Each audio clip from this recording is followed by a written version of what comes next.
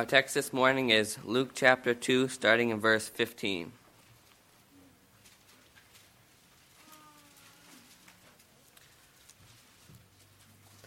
So it was, when the angels had gone away from them into heaven, that the shepherds said, "Let us now go to Bethlehem and see this thing that has come to pass, which the Lord has made known to us." And they came with haste and found Mary and Joseph and the babe lying in a manger. Now when they had seen him, they made widely known the saying which was told them concerning this child. And all those who heard it marveled at those things which were told them by the shepherds. But Mary kept all these things and pondered them in her heart. And then the shepherds returned, glorifying and praising God for all the things that they heard and seen, and it was told them.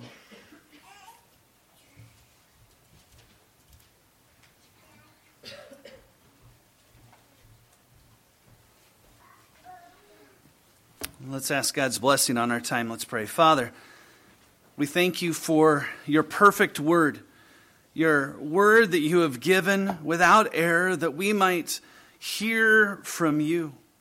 Lord, every time we open it, and Lord, we ask for your blessing. Lord, cause us to understand these truths, and Lord, let not the familiarity of a passage cause us to check out. But Lord, help us to see what you have to teach us today. Lord, grow us into the image of Christ, we pray. In his name, amen. You may be seated.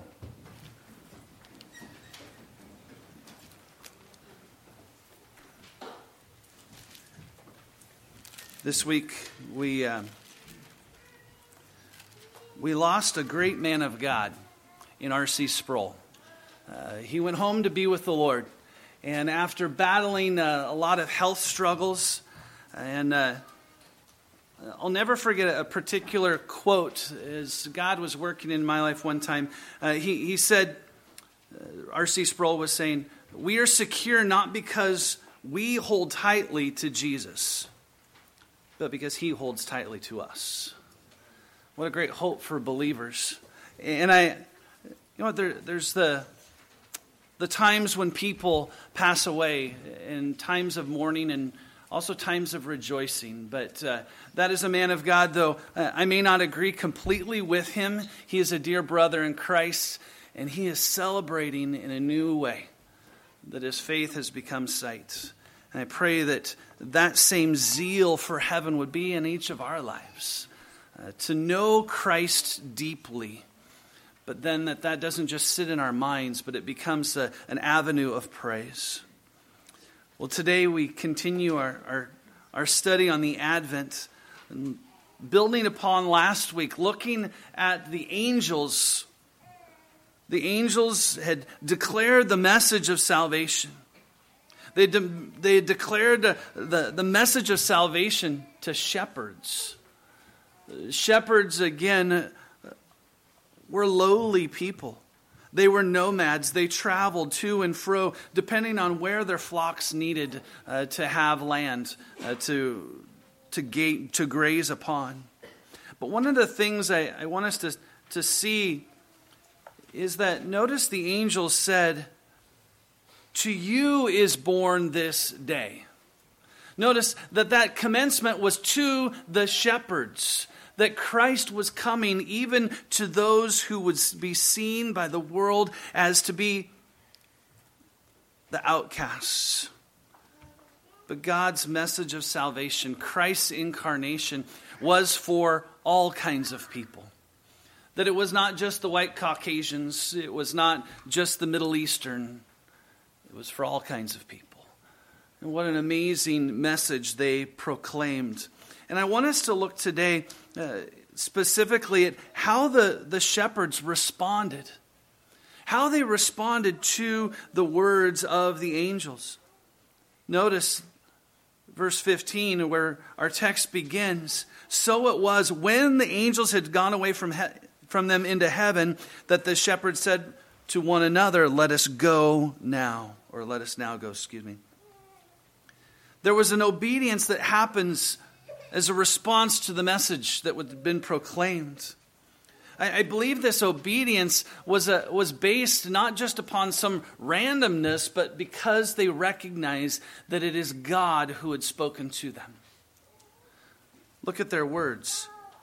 Let us now go to Bethlehem and see this thing that has come to pass, which the Lord has made known to us. We all have authority in our lives, whether we like it or not, whether it's a parent, whether it's a boss, whether it's a governor, we have authority. And we respond based upon their authority in obedience. But these shepherds recognized the greatest authority had spoken to them. And had told them of news of what had happened, and they were acting upon that. They took God at His word and they responded to it. Do we always hear God's word as if it is God speaking to us?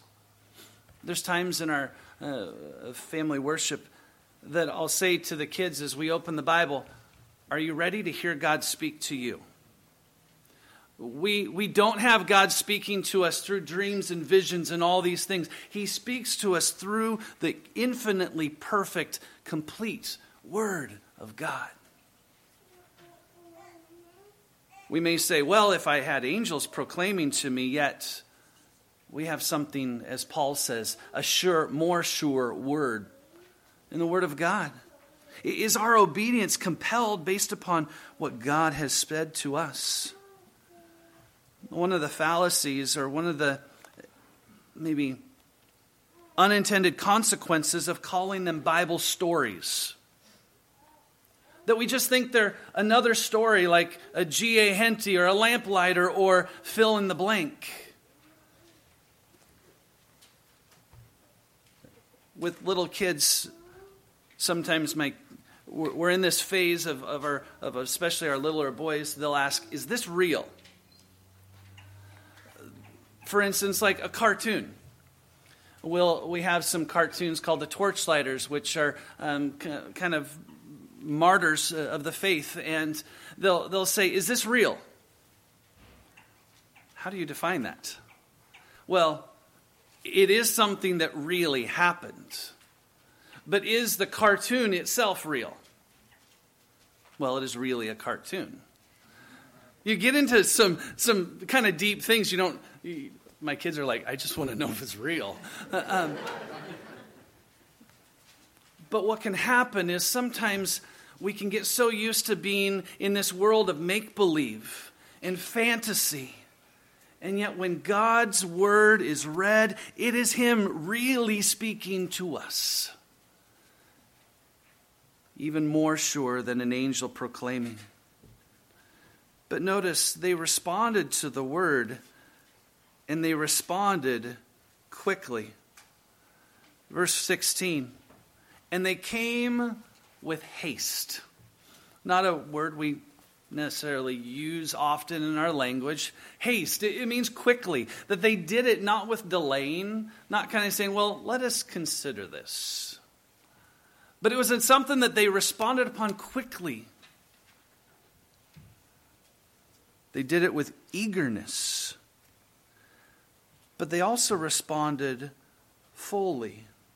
They responded fully even when they had to search.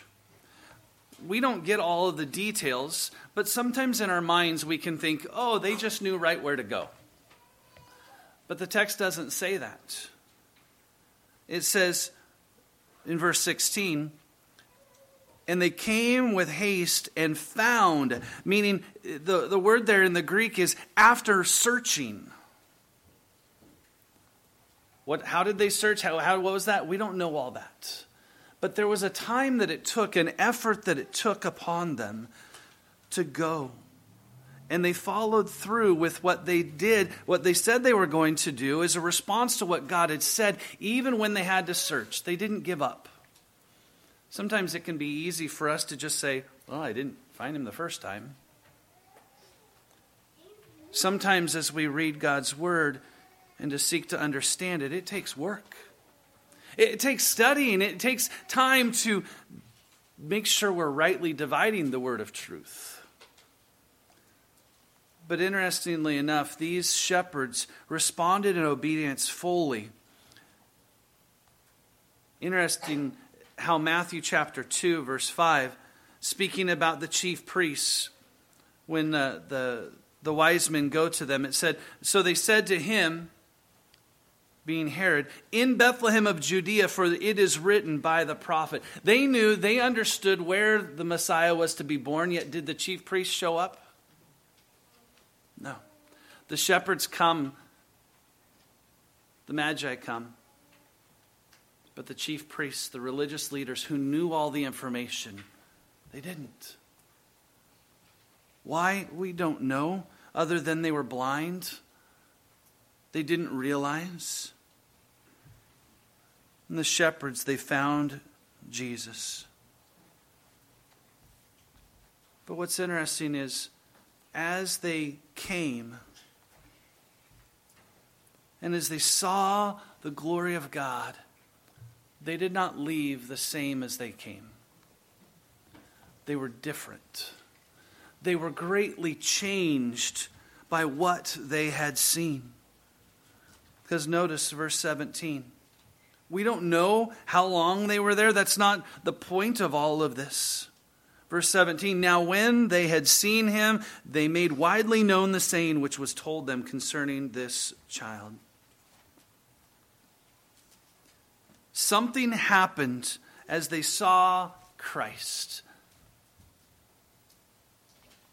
And when we see the glory of God, it should radically change us. We cannot leave the same after God's glory has been revealed. Like Moses in Exodus 34. As he comes down the mountain, it says, now it was so when Moses came down from Mount Sinai, and 2 tablets of the testimony were in Moses' hand when he came down from the mountain, that Moses did not know that the skin of his face shone while he talked with him. So when Aaron and all the children of Israel saw Moses, behold, the skin of his face shone, and they were afraid to come near him. Does God impact us that way? When we open his word, do we leave differently in such a way that we have seen the glory of God, and there's a visible notice, a visible difference that people see? The Apostle Paul on the way to Damascus was radically changed by the incarnate Christ. But even in Luke, think about the change that happens. Joseph was going to put Mary away quietly.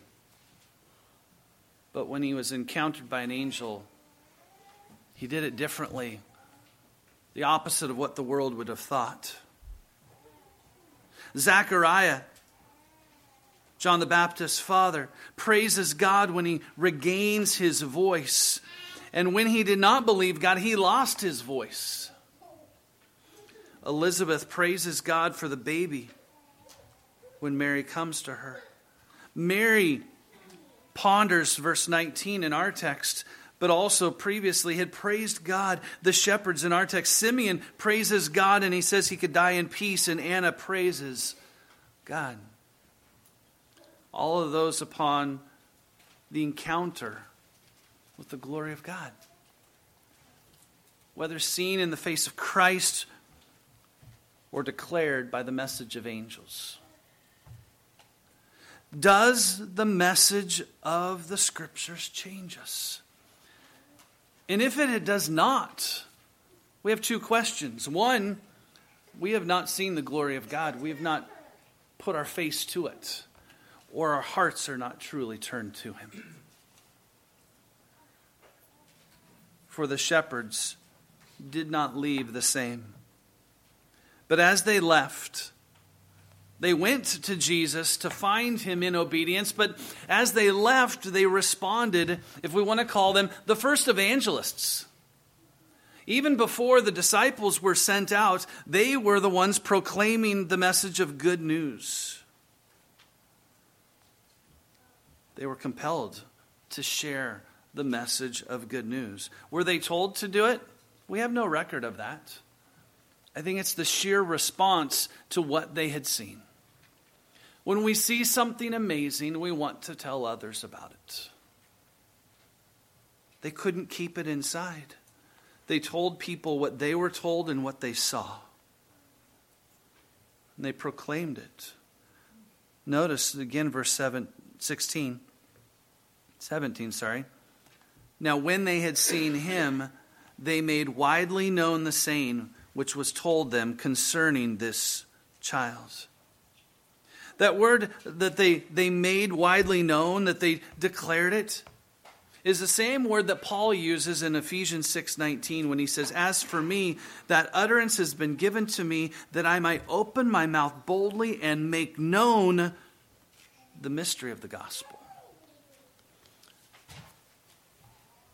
Paul was changed, and he couldn't help but to proclaim it, to tell the message, the mystery of the gospel. And in 2 Peter, Peter writes in chapter 1, verse 16, "For we did not follow cunningly devised fables when we made known to you the power of the coming of our Lord Jesus, but we were eyewitnesses of his majesty." Notice, their desire is to make known the power and coming, to proclaim the good news. Though it's a different root word in the Greek, it's the same concept in Luke 24 on the road to Emmaus.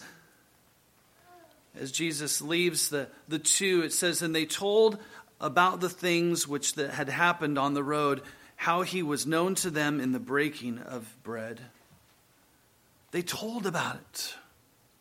They spoke much of it. What do we speak much of? Do we speak much of Christ?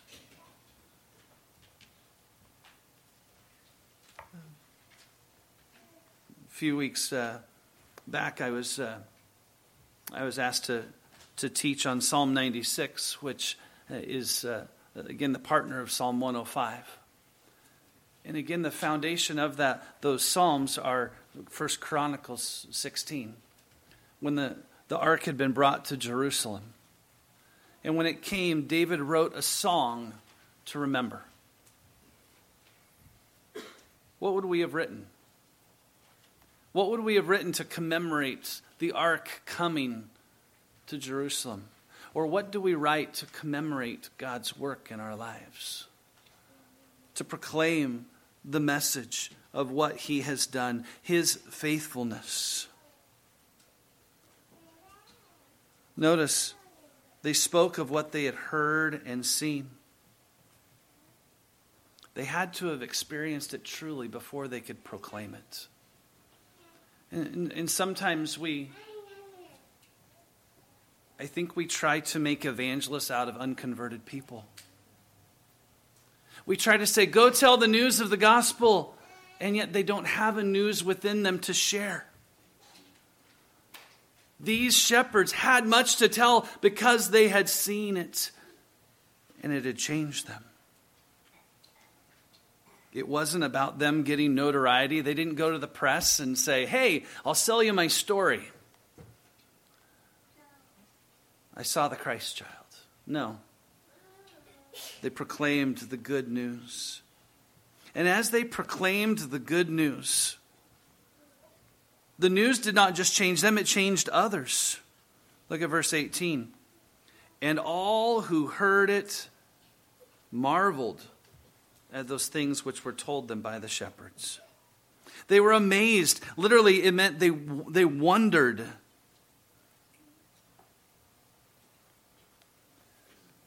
The news was so amazing that they just stopped in awe and wonder.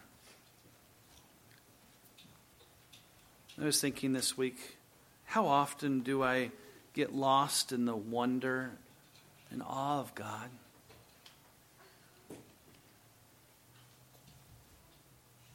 Not in just what he has done, but who he is. In Acts 21, the Apostle Paul is speaking, and it says, "When he greeted them, he told in detail those things which God had done among the Gentiles through his ministry." He spoke much of God.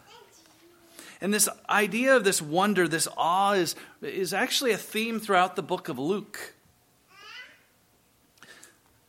again, Luke, we're in Luke 19. We've taken a little break to come back to the Advent. But Luke is writing to Theophilus, a Roman official of some sort. And this is a letter, really an evangelistic letter to him, to tell of what Christ has done and who he is. And this thread of the response of amazement at who God was and what he had done is throughout Luke. Again, Luke 1:63. Zechariah asked for a writing tablet, and he wrote saying his name is John. And the people at the temple, as he wrote that, they all marveled in amazement. Luke 2:33. And Joseph and his mother marveled at those things which were spoken of him. Luke 4:22. So all bore witness to him and marveled at the gracious words which proceeded out of his mouth. And they said, "Is this not Joseph's son?" Luke 8:25. But he, Jesus, said to them, "Where is your faith?" And they were afraid and marveled, saying to one another, "Who can this be? For he commands even the winds and water to obey him." They stood in amazement. In Luke 9, and they were all amazed or wondered at the majesty of God. But while everyone marveled at these things which Jesus did, he said to his disciples, and the text goes on, but the response of people to Christ was awe and wonder and amazement. In Luke 20, as they were trying to trap Jesus, it says, but they could not catch him in his words in the presence of the people, and they marveled at his answer and kept silent. All throughout Christ's life, from his pre-incarnate to his incarnation, he's left people in wonder. Luke 24:12, but Peter arose, ran to the tomb. Stooping down, he saw linen clothes lying by themselves, and he departed, marveling to himself at what had happened. What an amazing thing, but do we find ourselves wondering? With a childlike wonder? Or has the truth of God's word just become an intellectual assent to us? That we're not filled with awe and wonder of God, thinking that we've just put him down onto a page of information. But the shepherds proclaimed a message, and as they proclaimed that message, people were transformed. Right here in verse 19, in contrast, it says, but Mary kept all these things and pondered them in her heart. There's a different reaction that was taking place in Mary as she was considering, as she was weighing the amazing things that had happened in her. In verse 20, then, so we're seeing this progression. They hear from the angels, they go to Jesus, they find him. They're so changed that they leave and they respond by proclaiming the good news, and they see people being just filled with awe and wonder with the message. And what do?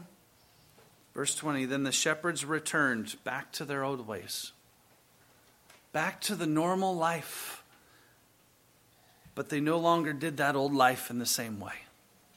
They glorified, says glorifying and praising God for all the things that they had heard and seen as it was told them.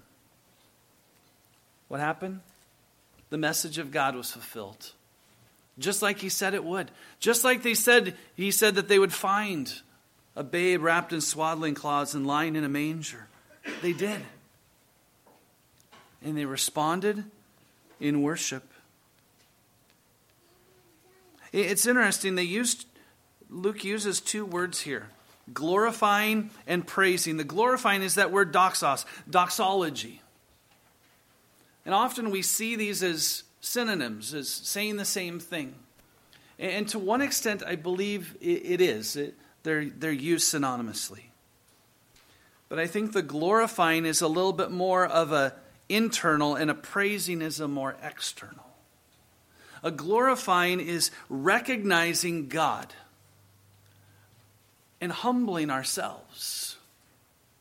And the praising is the expression of gratitude and praise. Again, notice, why did they do these things? Because of the things that they had heard and the things that they had seen. They worshiped based on who God was and what He had done. Later in Luke 19, verse 37, then as He, Jesus, was now drawing near the descent on the Mount of Olives, this is the triumphal entry, the whole multitude of the disciples began to rejoice and praise God. The same word is glorify and praise God with a loud voice for all the mighty works that they had seen. I kind of mentioned these people, but think about Elizabeth. How does she respond? In praise. In Luke 1:43, but why is this granted to me, that the mother of my Lord should come to me? That humility, the recognition and praise. Mary in Luke 1:46 says, my soul, what? Magnifies the Lord, and my spirit has rejoiced in God my Savior. Notice all of the praise is toward God. It's not self-centered. It's an attribution of amazing things that God had done. Zechariah, as his voice was taken from him because he did not believe the message of the angel, when he regained his speech, it says in Luke 1:64, immediately his mouth was open and his tongue loosed, and he spoke, praising God. Simeon, upon Christ's being brought to the temple on the 8th day in Luke 2:29-32, he says, Lord, now you are letting your servant depart in peace according to your word. For my eyes have seen your salvation, which you have prepared before the face of all peoples. A light to bring revelation to the Gentiles and the glory of your people Israel. And Anna, the prophetess who had stayed in the temple for many years, just a few verses later, upon seeing Christ, and it says, in coming, in that instant she gave thanks to the Lord and spoke of him to all those who looked for redemption in Jerusalem. Do you see the example? Time and time again, as people were confronted, they were changed, but in their change, it was that expression of adoration and praise. Not of a life to be centered upon them, but upon God. How much do people see that example in our lives who have been changed by this same message, the good news? That we are dead in our sin, cannot save ourselves, that God alone has saved by coming to earth, humbling himself, taking upon the form of a servant, even dying a death on a cross.